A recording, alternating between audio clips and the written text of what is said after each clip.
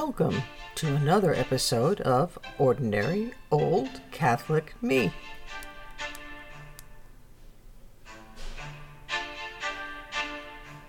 So, here it is, Friday evening, close to Friday night, 7 o'clock, as I begin, and I plan on ending this recording because tomorrow is going to be a day in which I won't be able to do much as far as this podcast goes, except perhaps to publish it.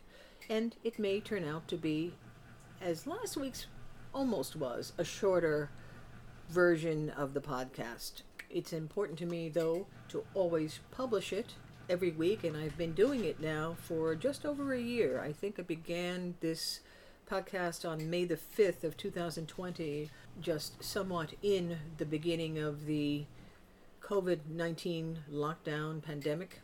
Not only did I want to do something that merged two of my favorite things, radio type broadcasting, of course totally different from what it was 40 years ago, and also my faith, but I also, I think, at that point needed to blow off some steam because of all the craziness that was beginning at that point and has followed us into the next year.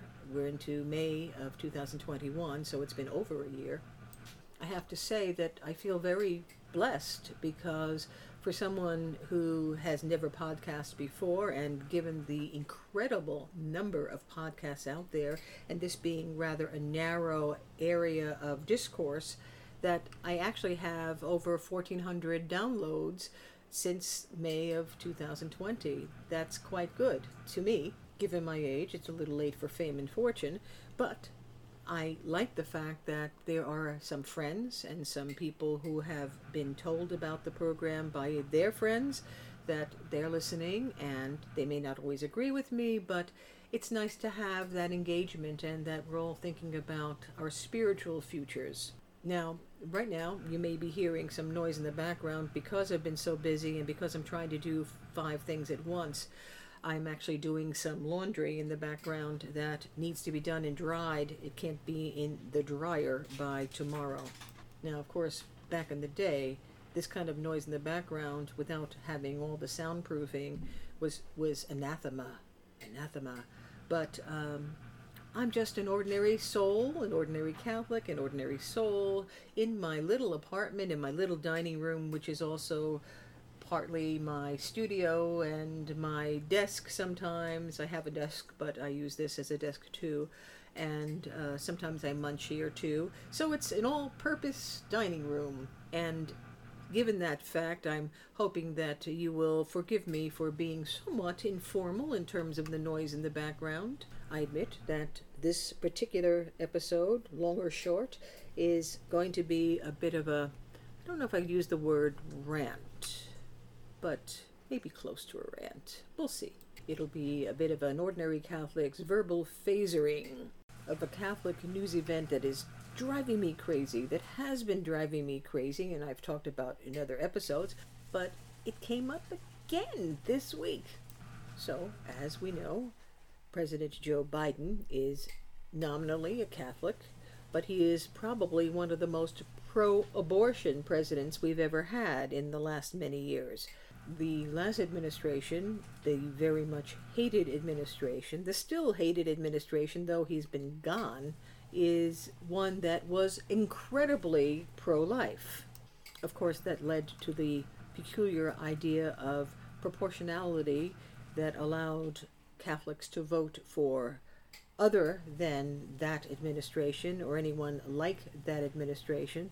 And now we are stuck nationally, morally, politically, and Catholically with this person's view on a key issue. And then you'll hear, well, but there are other issues. Yeah, there are other issues, but this one is a biggie. This has to do with the life and death of children. Now, if you're going to continue to deny that these are children, well, then we really don't have any common ground.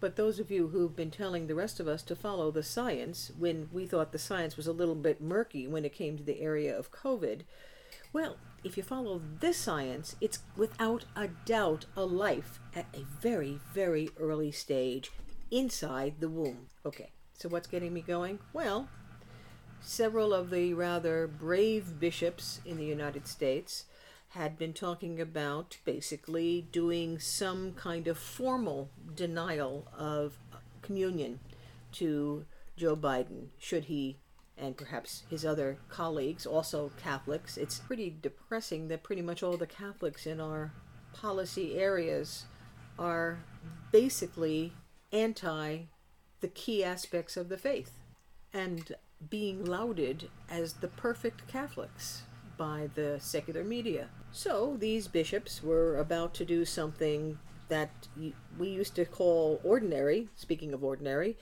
but now is considered very brave because their own leaders, cardinals, the Vatican, seem to have a very different opinion over what they ought to do. There was basically a letter that went from the Vatican.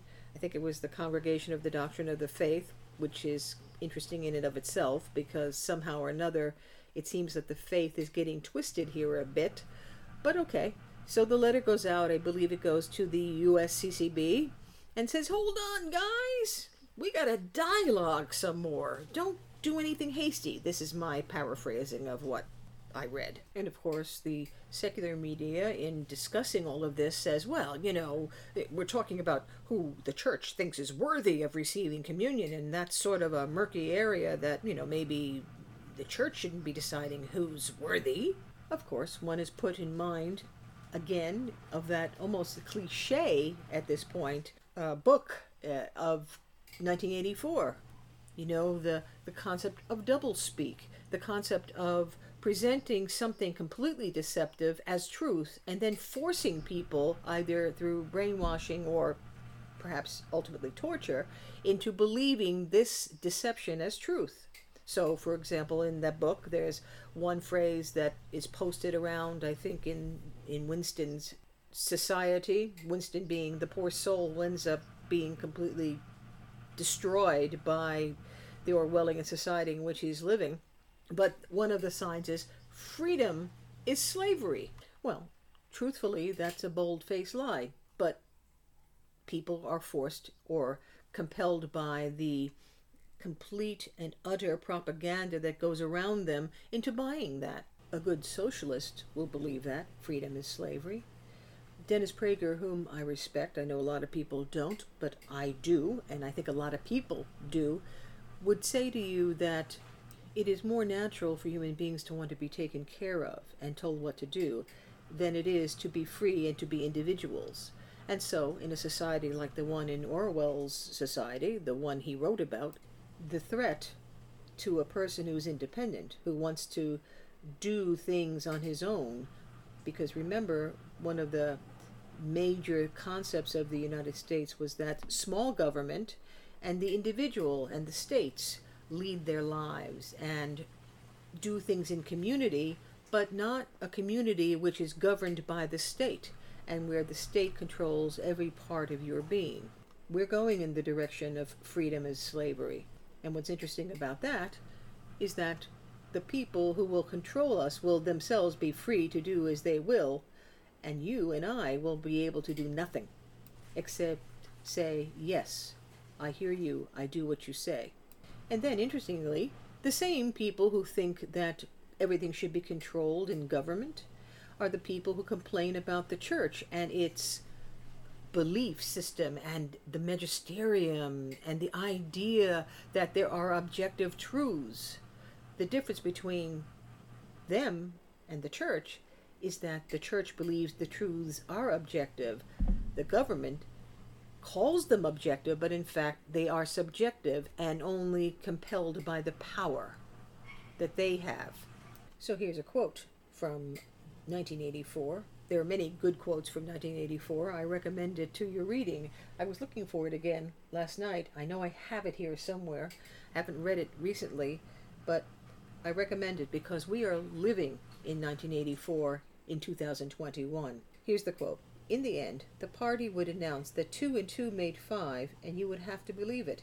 It was inevitable that they should make that claim sooner or later. The logic of their position demanded it, not merely the validity of experience, but the very existence of external reality was tacitly denied by their philosophy. So how does that translate in this recent event that we can't really tell Joe Biden that he's not allowed to receive communion? It basically denies the actual reality, the objective reality, that abortion is a moral wrong. And if you say that it's good and you're going to promote it as a matter of legislation, of policy, of jurisprudence, then you are denying external reality and forcing that denial on the rest of the public. And certainly, even more so, on the believer, who is still trying to live by the objective reality. And then the bishops are told, you cannot enforce that which is objective truth. People say, oh no, it's human truth. No, it's the truth from the beginning of the church, from the time that Jesus Christ founded it. Chelsea Clinton may find that abortion is somehow biblical as a good, but it ain't in there.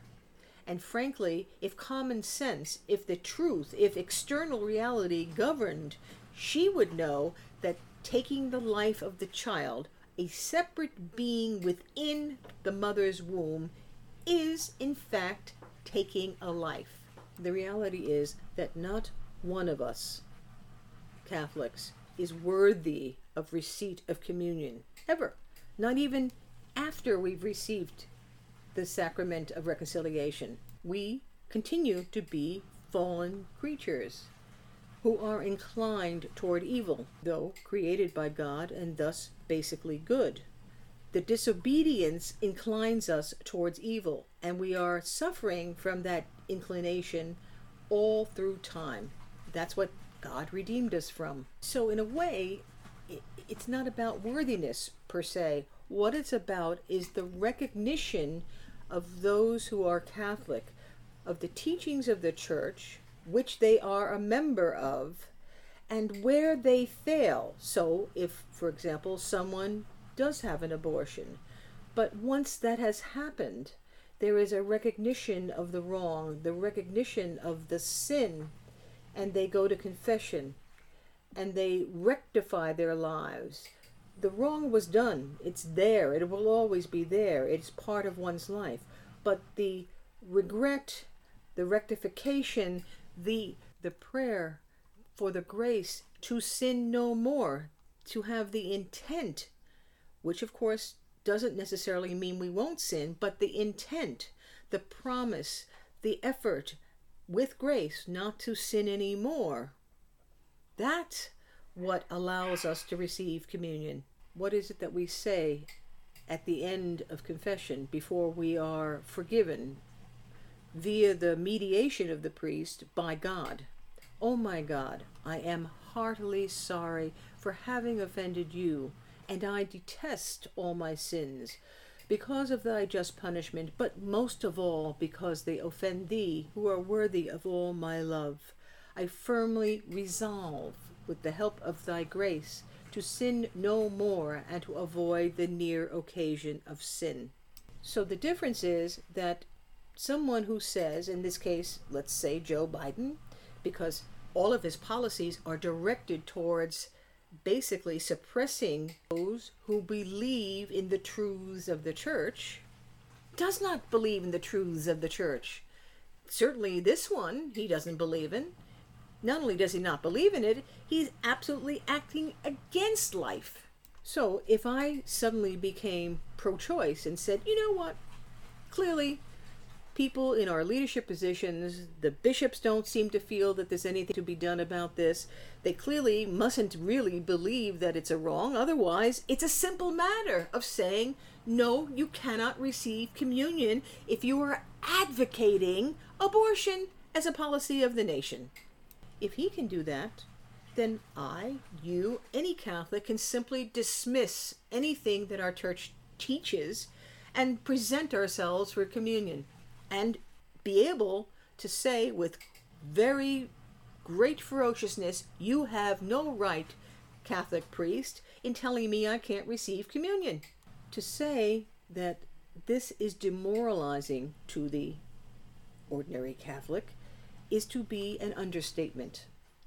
You virtually, as a Catholic, have to ignore the leaders of your own church and simply skip over into the eternal truths that are taught and have been taught from the beginning of the church history, all through the church fathers, all through the various councils, all through the various catechisms, like the Catechism of the Council of Trent, for example, and basically make your view very narrow in terms of Jesus founded the church, the truths are these, the sacraments are these, and ignore everything else.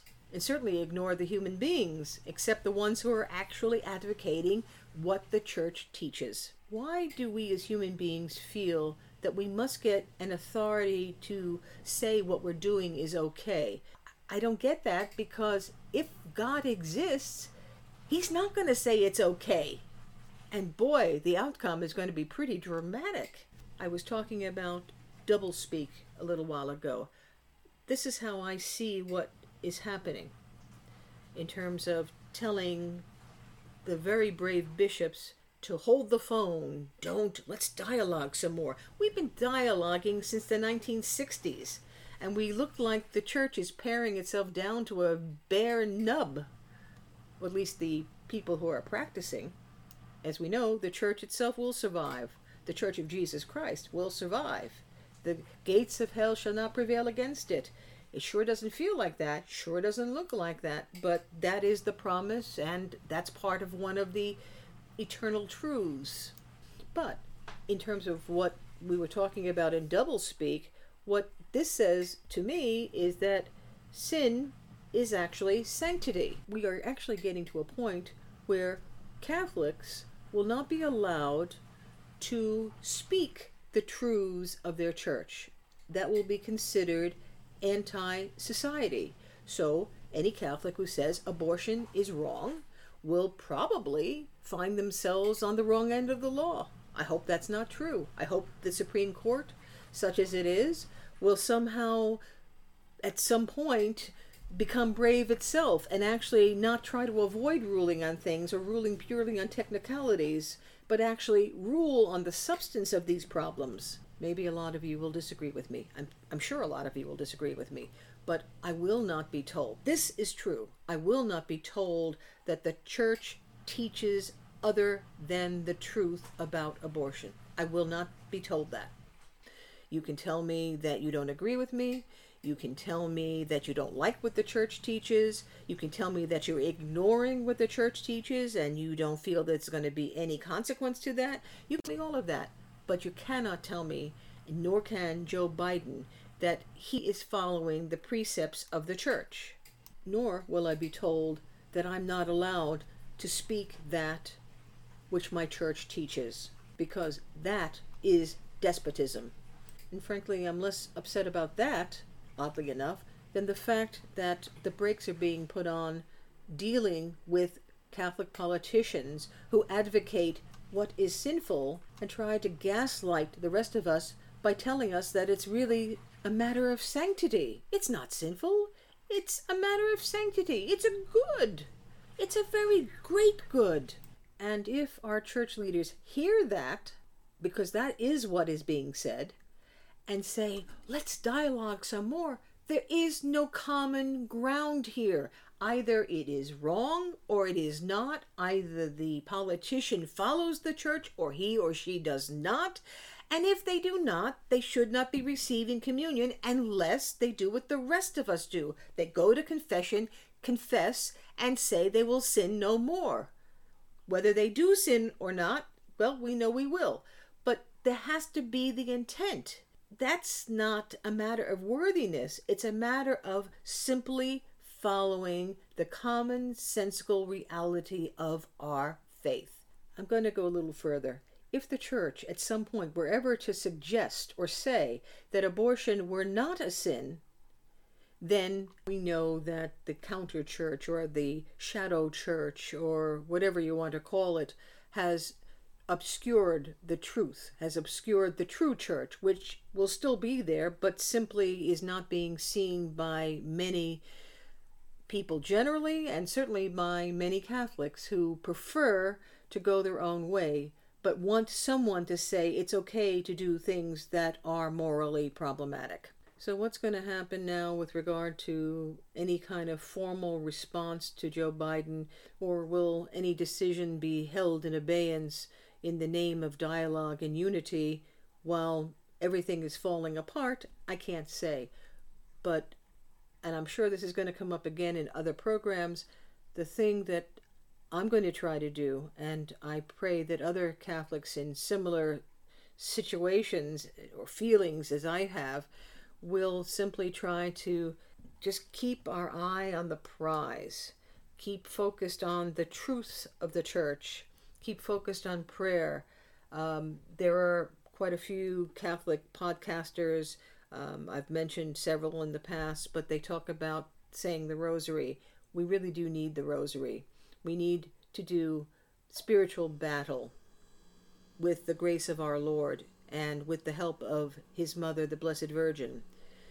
We can't do it ourselves. We can't fight this by logic because we are living in an illogical time, a time of frenzied illogic. And I find that the more intelligent people are, the worse is the illogic in a strange sort of way, which makes me think that I'm not very intelligent, apparently. I don't get these distortions. I try to content myself or soothe myself with the idea of what Cardinal Newman said: God knows what He is about. He knows what He is about. Whatever feels impossible now, and it surely does, He will change the hearts of mankind. Somehow, somewhere, sometime.